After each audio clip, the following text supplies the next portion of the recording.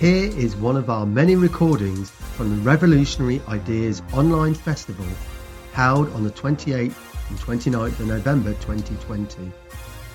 This was a weekend of Marxist discussion and debate held by Socialist Alternative. Want to join our fight? Go to socialistalternative.net today and get in touch to play your role in the struggle for a world free of capitalist oppression.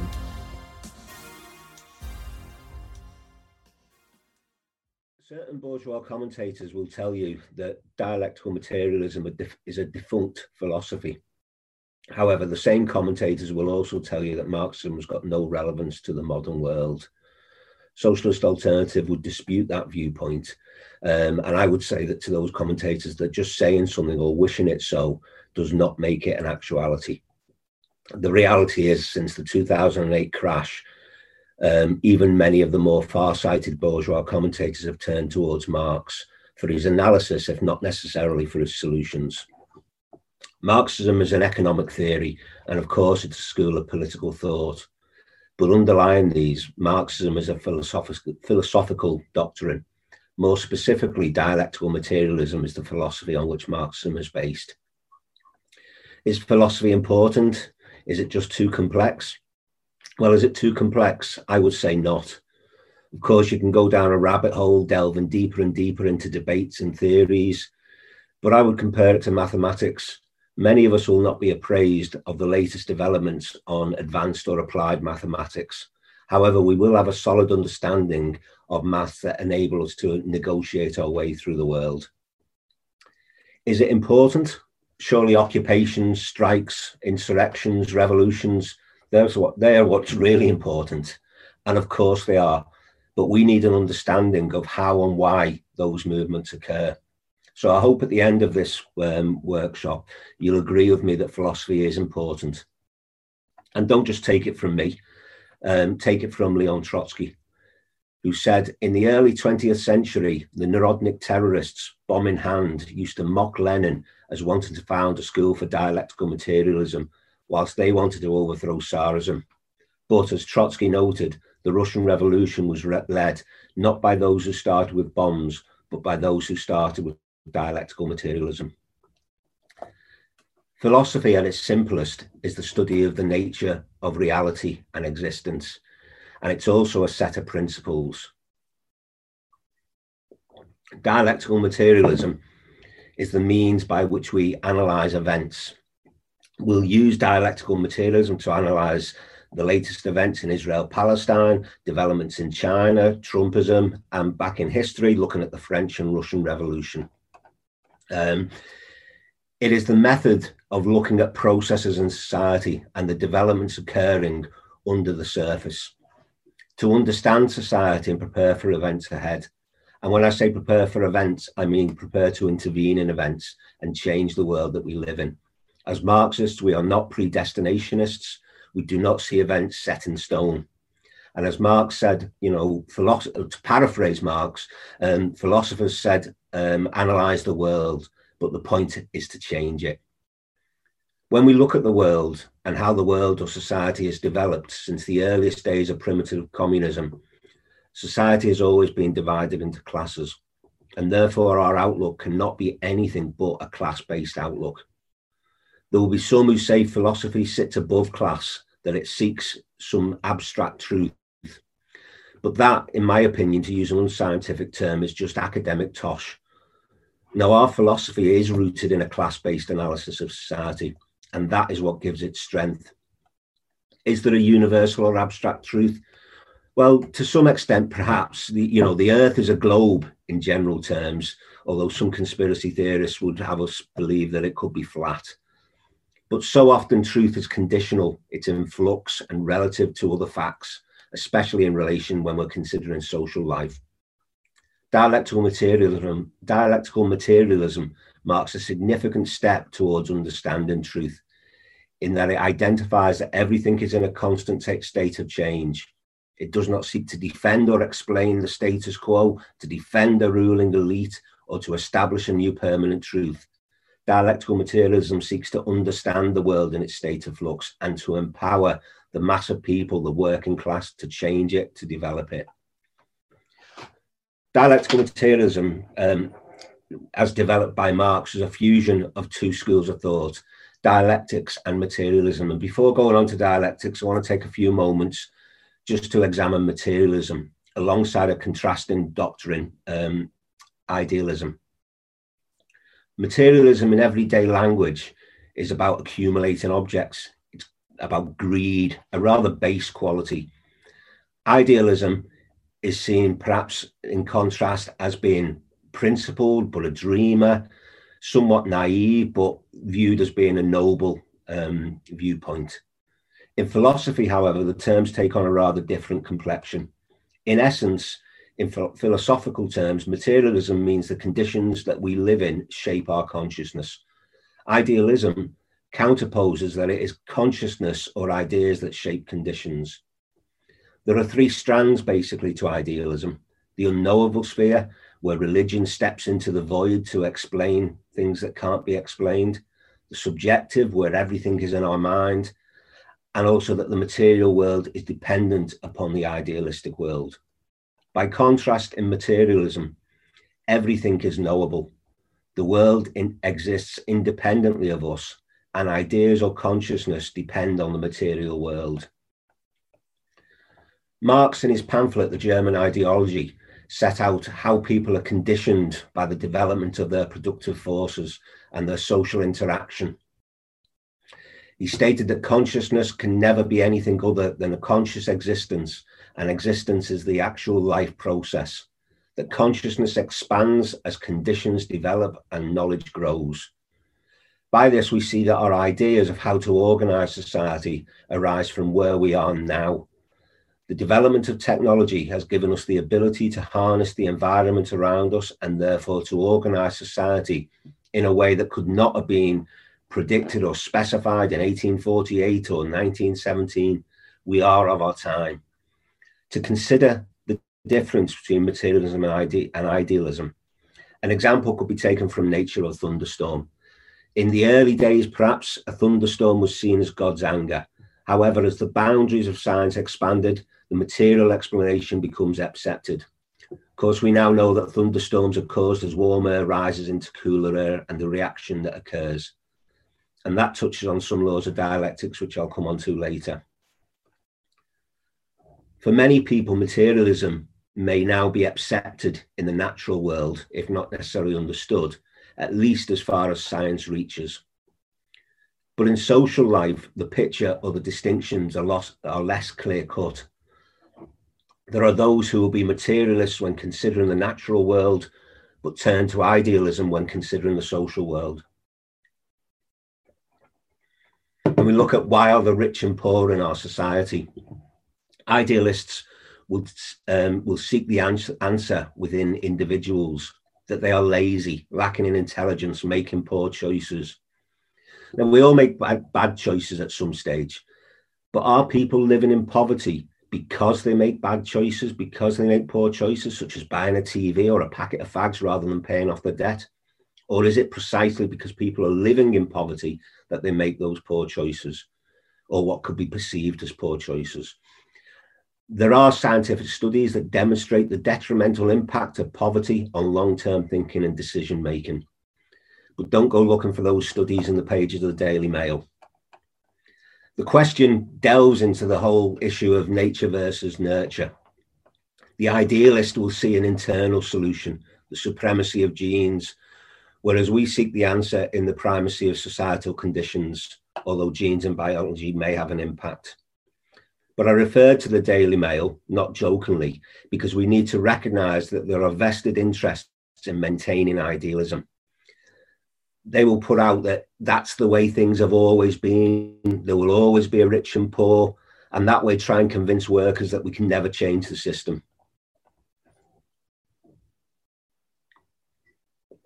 I'm a trade unionist, and I regularly see the impact of increasing stress levels in the workplace.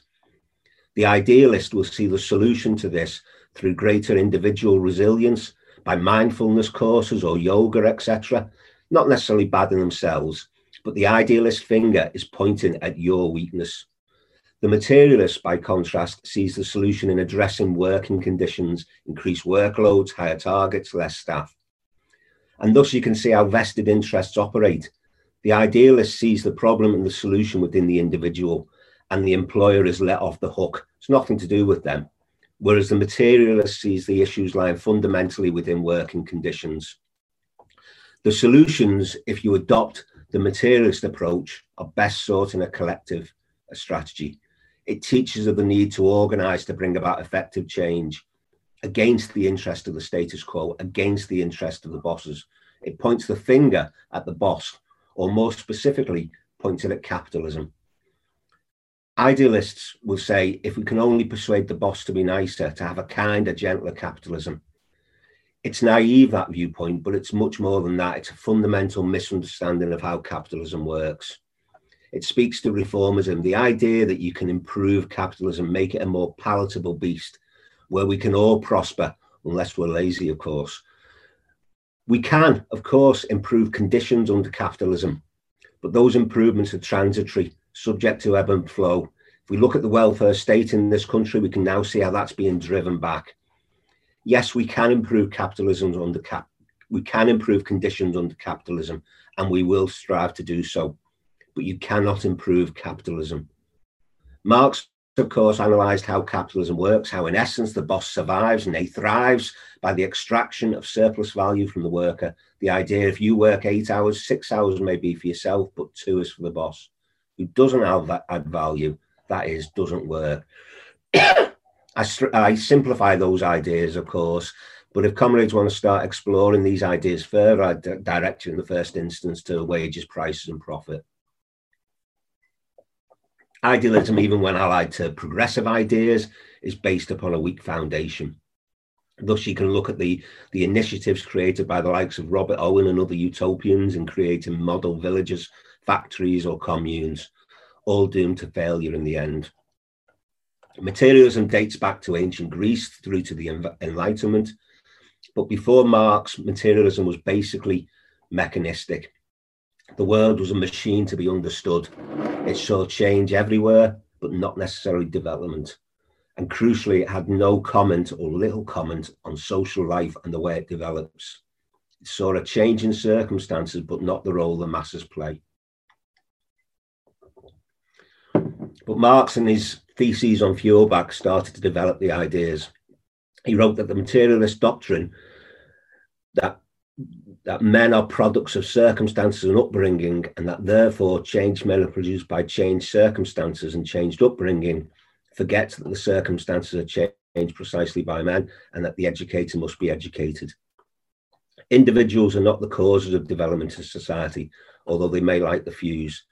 Social changes are not brought about primarily by great men or indeed great women, but by the development of internal forces of society. Of course, individuals have a role to play in the tide of events. Henry VIII, Napoleon, Lenin, all influenced the course of history. But even such titans were only able to do that because of the development of society to that point. Thus, the development of capitalism creates the conditions for socialism, which brings us on to the second part of Marxist philosophy, which is dialectics. Dialectics sees not a series of things, but a series of processes. It examines those processes and thinks of things in their context, in their state of change and development, and in their interaction with other things. If we look at etymology, the study of words, we'll find that the word dialectic comes from the Greek word dialego, which means to discuss or debate a question from all sides, allowing for a different and contradictory views to oppose and clash before reaching a resolution. Combined with materialism, dialectics ceases to be a way of arguing, but rather becomes a method of analysis both in nature and society. And that fundamentally is what dialectical materialism is. It's a method of analysis. Dialectics is the opposite of metaphysical, which sees things in their abstract rather than the context. Whereas dialectics sees human nature corresponding to the conditions, metaphysics sees it as independent from the existence. Democracy to a metaphysicist is an abstract or pure concept. It's black and white. Is a country democratic or not? Whereas a dialectical approach will see democracy in context and as a process, dependent upon social relations, the role of media, money, etc., and can see the difference between a bourgeois and workers' democracy. Is Britain democratic? To a metaphysicist, the answer is yes, or possibly no. To a dialectical viewpoint, the question is more fluid and contextual. Jeremy Corbyn had the right to stand, he could hold meetings, his supporters could organise rallies, but the media, controlled by a minority, sought to undermine him. The Tories had rich financial backers. So the answer can never be absolute. And to a metaphysicist, similarly, the election result is also an absolute. The Tories won. However, a dialectical approach will recognise that the election result is but a momentary snapshot of the balance of forces within society. And that balance is already changing the next day. And even in that one moment, the complexity of issues means the snapshot gives an incomplete picture of the balance of forces or the views of the electorate. Metaphysicists see things separate from their conditions, from changes, from developments, and free from the interconnectivity of things. A metaphysical approach can seem like common sense. Something is one thing and not another. Of course, it's necessary to classify things. It can make for clear thinking if we put a label on something. But if we consider things wholly in their isolation or as a fixed constant, we will go wrong in our analysis. We must look at the interconnection of things and their constant state of flux. It leads us to assess the mood of the class and look at how we formulate our demands. It leads us towards the transitional programme and that approach to how we pose ourselves. Is it right to call a strike? As a trade unionist and as a revolutionary, I cannot answer that question simply with a yes. There are many positive reasons to call a strike. It brings together workers in collective action. It poses the question of dual power. It helps workers understand the sense of power that they hold. And even if a strike is lost, it can be a positive thing. But should we call a strike in all circumstances? No. We need to take account of a number of factors: the mood amongst the workforce, the level of public support, the political environment, the strength of the employer. To answer simply yes is to take a metaphysical approach. We need to consider the question in a dialectical manner. And in that sense, I just want to reflect on a couple of quotes from Lenin. Firstly, from Left-Wing Communism and Infantile Disorder, when he said, "Of course, in politics, it would be absurd to concoct a general rule that would serve all cases. One must have the brains to analyse the situation in each separate case." And in One Step Forward, Two Steps Back, he said, "Genuine dialectics proceeds by means of a thorough, detailed analysis of a process in all its concreteness. The fundamental thesis of dialectics is that there is no such thing as an abstract. Truth is always concrete." And what he meant was that truth will not come by applying some specific or universal formula, but that you must look at the process, what forces are at work, how do they relate to each other, which are rising and growing, which are decaying, and the interaction between them. Engels, in his book Dialectics of Nature, developed a number of laws pertaining to dialectics. He was looking specifically at nature, but the application is there to society as well. And I just want to take a moment to explore these laws. The first one is the unity in conflict or interpenetration of opposites. This law states that there is a connection between everything. Opposites are not separable, but connected. I gave the example earlier of a thunderstorm where there is a conflict or interpenetration of opposites, the warm air and the cold air. The unity and interpenetration of these opposites leads to the rainfall. The contradictions in society are these opposites, and their conflict is constant and provides a state of flux. It is the same and different at the same time. And you can see that in biology as well. If you look at the human body, I can be the same person in one sense that I was a year ago. People will identify me and recognize me, but I am entirely different, changed not just by experience, but also by physically as your cells die and are renewed. The workforce in a factory or in a call centre is exactly the same. It's the same workforce as yesterday, but it's different. The level of consciousness has changed, perhaps marginally, but acted upon by external forces, external to the workplace, it may on occasion have changed markedly. Today, the workforce will vote for strike action when yesterday they would not. The same degree of precision cannot be applied to this law in society as it can in the natural world, but it is still applicable. Everywhere there are contradictions in society, they clash, they briefly unify, separate in a changed form, only to clash again. And the sense of movement is constant.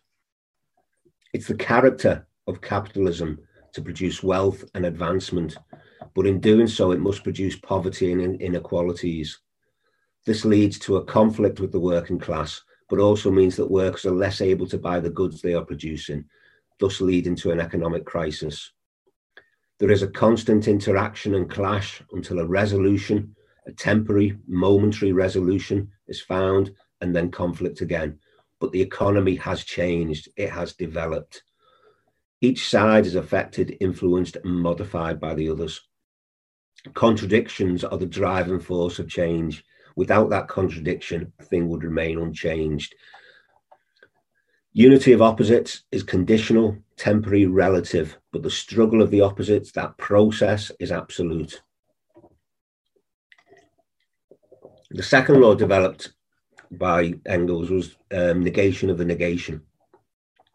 And basically that's talking about where a qualitative change through contradictions that annul or negate the previous stages of development can occur. The seed of a slump is present in every boom and vice versa. However, the process is different each time. A slump may be deeper this time, a boom may last longer, but the process is also the same. Our Oxbridge and Harvard educated bankers and hedge fund managers fail to realize this, and they act like excitable children thinking the party will never end until the bubble bursts. Gordon Brown said a few decades back now probably that he had overcome boom and bust. He wasn't just guilty of self-congratulatory hyperbole and delusion, but of a fundamental misunderstanding of society and capitalism. Negation is based on the fact that a system of things contains contradictions which will leap forward to qualitative change. Therefore, negation is a progressive concept. If you negate the previous negation, you do not go back. You cannot go back to the previous stage. You will have moved on to a higher stage of development. And that's where movements from the past right through to today, the Luddites, Narodniks, environmentalists, some of them of today, go wrong. You cannot simply go back to the past to replicate some golden, simpler time. And that brings us on to the final law that Engels developed, which is quantity into quality. History is not a smooth, uninterrupted arc of evolutionary development, but rather is interrupted by sudden and abrupt changes. Of course, this applies in nature as well, and Charles Darwin's Origin of the Species is an excellent example of this. Dominance of one contradiction, when that changes, we have qualitative change. Quantitative is changed to qualitative by internal and external forces. If we look at the Russian Revolution, there were clearly internal contradictions within society at the time, but the First World War acted as a catalyst, an external catalyst. To use a rather simplistic example, I'll use the example of a chicken. If you take a newly laid egg, the chicken sits on the egg, and by the application of heat from the chicken, the egg changes, develops. You can't see the change, you just see an egg, but a quantitative change is taking place inside the egg. Then, after 21 days, the chick hatches. There has been a qualitative change. The egg has become a chicken, a young chicken. This qualitative change would not have happened without the external force of the chicken, the heat, but it also needs those internal conditions in place. A chicken can sit on a stone for 21 days or 21 years, but there will be no qualitative change. The rule applies equally, but again, in a less precise manner to society. And we will look at social movements. At what point do the actions of a number of individuals become a mass movement? Many of us were involved in the anti-poll tax movement back in the early 90s. They developed a mass non-payment campaign. But at what point did that mass non-payment campaign, which started out with a handful of people, actually become a mass movement with the power to overthrow governments as it did? This is a critical point. How do we know when the internal conditions are ready to produce a qualitative change, if and when that external trigger is applied? Every day in society, the capitalist class take advantage of the workers. There are 1,000,001 triggers, but when will those triggers actually ignite the movements? As Marxists, we analyse what is going on in society and the impact it has upon the masses. Is the mood getting angry? Is the temperature rising or dropping? That analysis is a science. When we speak at a workplace meeting, when we do a campaign stall, we are taking the temperature of the workers. And if we get that wrong, we may detach ourselves from the masses, place a barrier between us and them. That may lead to an unnecessary and foreseeable defeat. Conversely, we might miss a great opportunity. If the workers are ready for action now, then we must take action now, because tomorrow the mood may have changed and we've lost that opportunity. To judge the mood of the masses is not an easy task. And that is why we analyse developments. It's why we spend so much time analysing developments in society. If we get it wrong, we do not just fail the masses, we also risk stunning or demotivating the activists and our comrades. And that happens. Many good activists were stunned when Corbyn lost the last election. They genuinely thought he would win. They had misread the mood. Now, I'm not being critical. It can be quite easy to get caught up in our own bubble of optimism. But comrades, it is a cautionary tale. And of course, it's not just activists, who can get the mood wrong. The bourgeois get the mood wrong. When Tony Blair won the election in 97, the media, the establishment thought a Rubicon had been crossed. A new safer politics had been created. But I know our organisation saw through that jubilation. By talking, by interacting with the class. We knew it wasn't a celebration of Blairism. It was a delight at getting rid of the Tories.